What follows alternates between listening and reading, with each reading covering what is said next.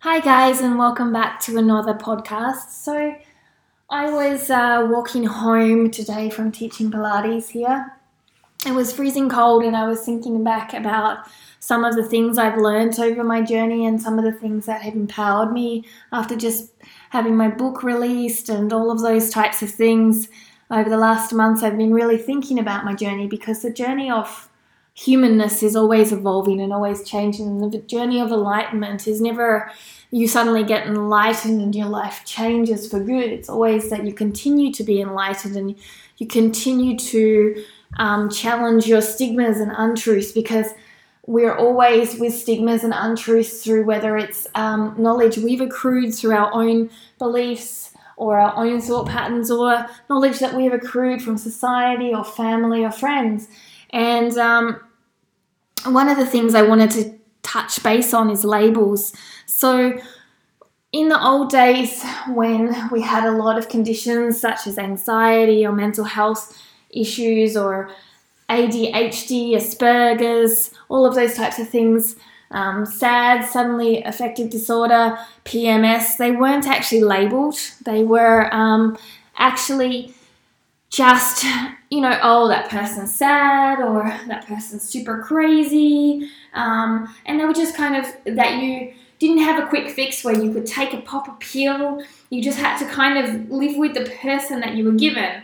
Now, over time, we've accrued a lot of knowledge and a lot of science-based information that helps us to understand a lot of mental health issues and other issues that we are ever grateful for. But we've come to a space where there's a quick fix to society, and sometimes what we don't realize is we need to become self-aware, and this is where my journey started.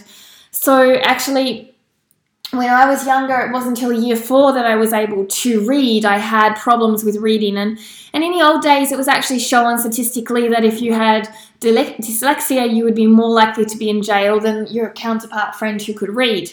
Later on in life, there was a book came out by Malcolm Gladwell, and he said that if you had dyslexia, you were more likely to be a CEO. And, natures of that you have to get more creative and learn about yourself and find ways around your adversity that some people call a disability, but there you are speaking that you could be a CEO, and it gave a different perspective.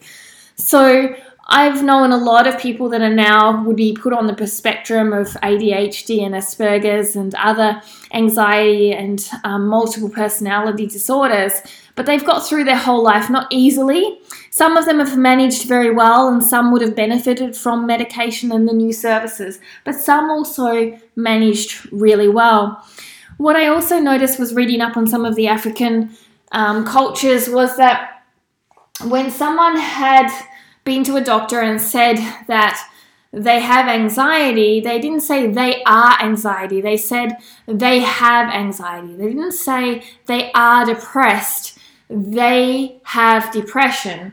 They didn't say they are ADHD. They said they have ADHD.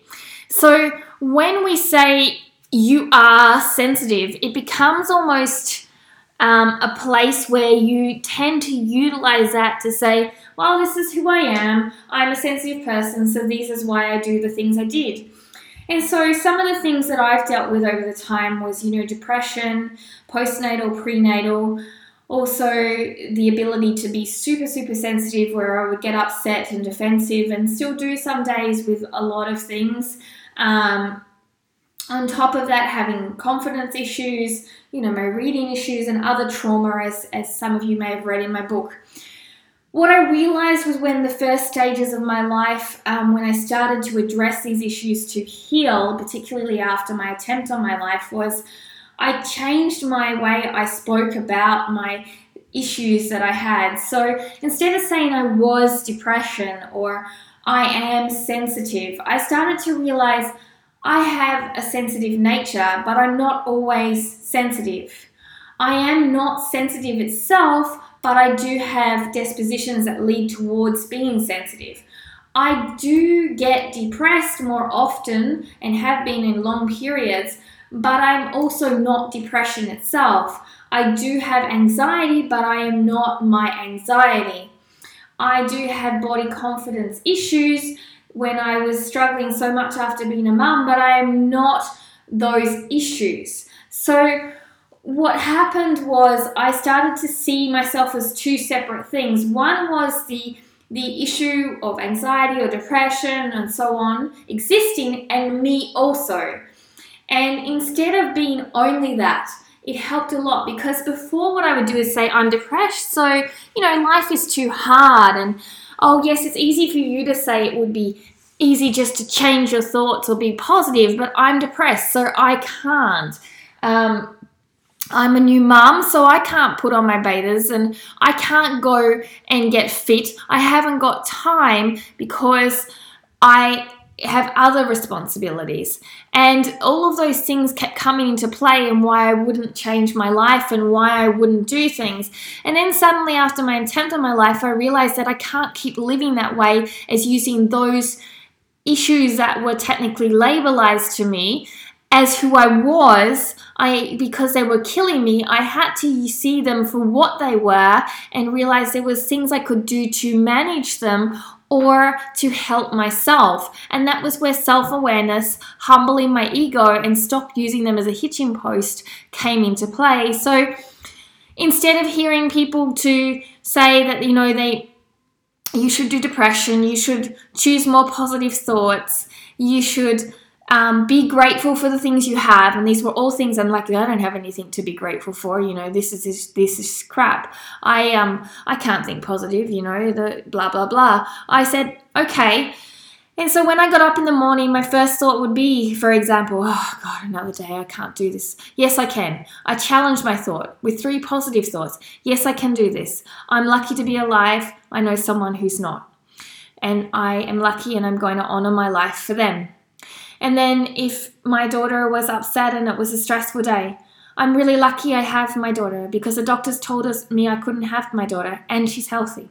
And so I would, instead of saying, oh my God, it's going to be a bad day, I'm really grateful I could see the sunrise. I know some people are blind. I'm really grateful I had that laugh with that person. I'm really grateful I could go to the supermarket and buy my own food. So I started to challenge, even though I still had the negative thoughts, I started to challenge them. And with that challenge, it allowed me to be able to grow my thoughts. Every time I became sensitive, instead of saying, oh, I'm sensitive, I started to see what I could do with my sensitive thoughts and feelings and what I couldn't. So, for example, I'm not one for watching horror films, and I'm no longer going to place myself in that space where I have to watch horror films. I'm not one to watch a Game of Thrones at night, because it actually really unsettles my sleep and makes me feel ill. And I'm not going to feel bad about that. That's just, I have to understand that my psychology doesn't take that on board very well. I'm not the human that is no longer going to say that my body is not going to change because I don't have time or because I'm a mum. I've realized that nobody really has time. Everyone I talk to is busy. So I'm just going to get up at 5 a.m. and put my work ethic into doing the things I can do, even if it's a 10-minute workout or a 20-minute stretch with what I have. And so eventually what happened was, instead of being those issues and labels that society had placed me on, I became the person behind that and worked out how to become friends and manage those challenging friends in my life to be able to make a much more even and balanced and wholesome life with the idiosyncrasies I had. And this was one of my biggest life changes. So I ask, as you go through in your lives, if you have children, if you have been through this process yourself and labeled as depression, or you're labeling your children as sensitive, or you see a friend that's narcissistic, maybe, just maybe, there's a person behind that. And that person behind that, like us all, has a reason for these behaviors projecting in society. I had a reason. I had hormonal disbalances, so therefore my depression. I had lost a child. Death is very hard to grieve. I had gone through rape. I had been through physical traumas. All of these things had reasons. However, I could justify them and never change my life, or I start to work on them. And that's what I found was I had my reasons, but my reasons became me. And so what I had to do was drop my reasons away from being me and start living as a person behind the reasons, managing the reasons why I was displaying that behavior. As a person, not that I am these things, but I am a human. These are the things I like and dislike. These are the things that cause me to end up projecting in those mannerisms, depression or sensitivities. And these are the things that help me move away from it. This is what I can do that will help me. This is what I can do that won't help me. And this is how I manage all of that.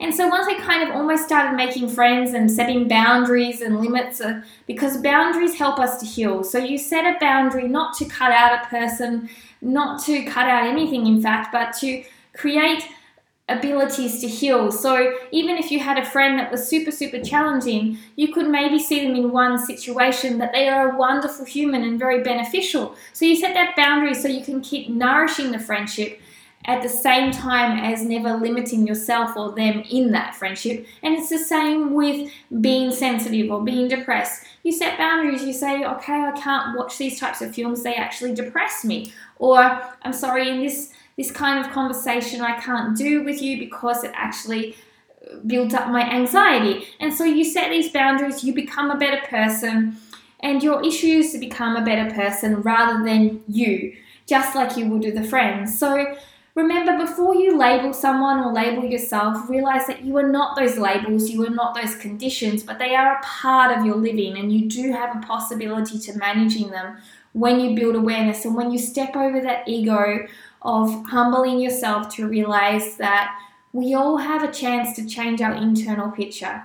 We all have a chance to work on ourselves, but not everyone is willing to do so. And I know that that was one of the hardest things that was what helped me. I know also my mum dealt with depression, and I had to take her to the doctor, and we got her on the lowest amount of antidepressants. She has multiple sclerosis, which pain and illness causes a large degree of depression often.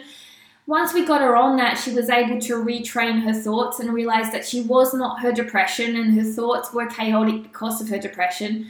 And she worked on herself, and eventually a year or two later she came off those tablets, and she's now able to manage the pain, her multiple sclerosis and her depression, to not be that, to not let it cascade her life, and also not to be on medication.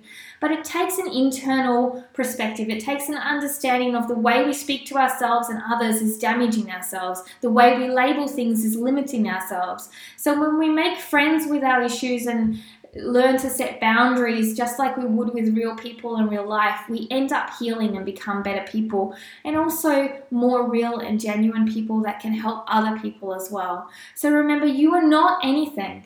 You are a human being behind everything, just like all the difficult people in your life or the people that you are trying to understand. What we need to understand is we need to get to know the people behind them to understand, or we need to know the person behind us to understand how to manage the things that challenge us in our life. I hope this helps, and I wish you an amazing day. Namaste.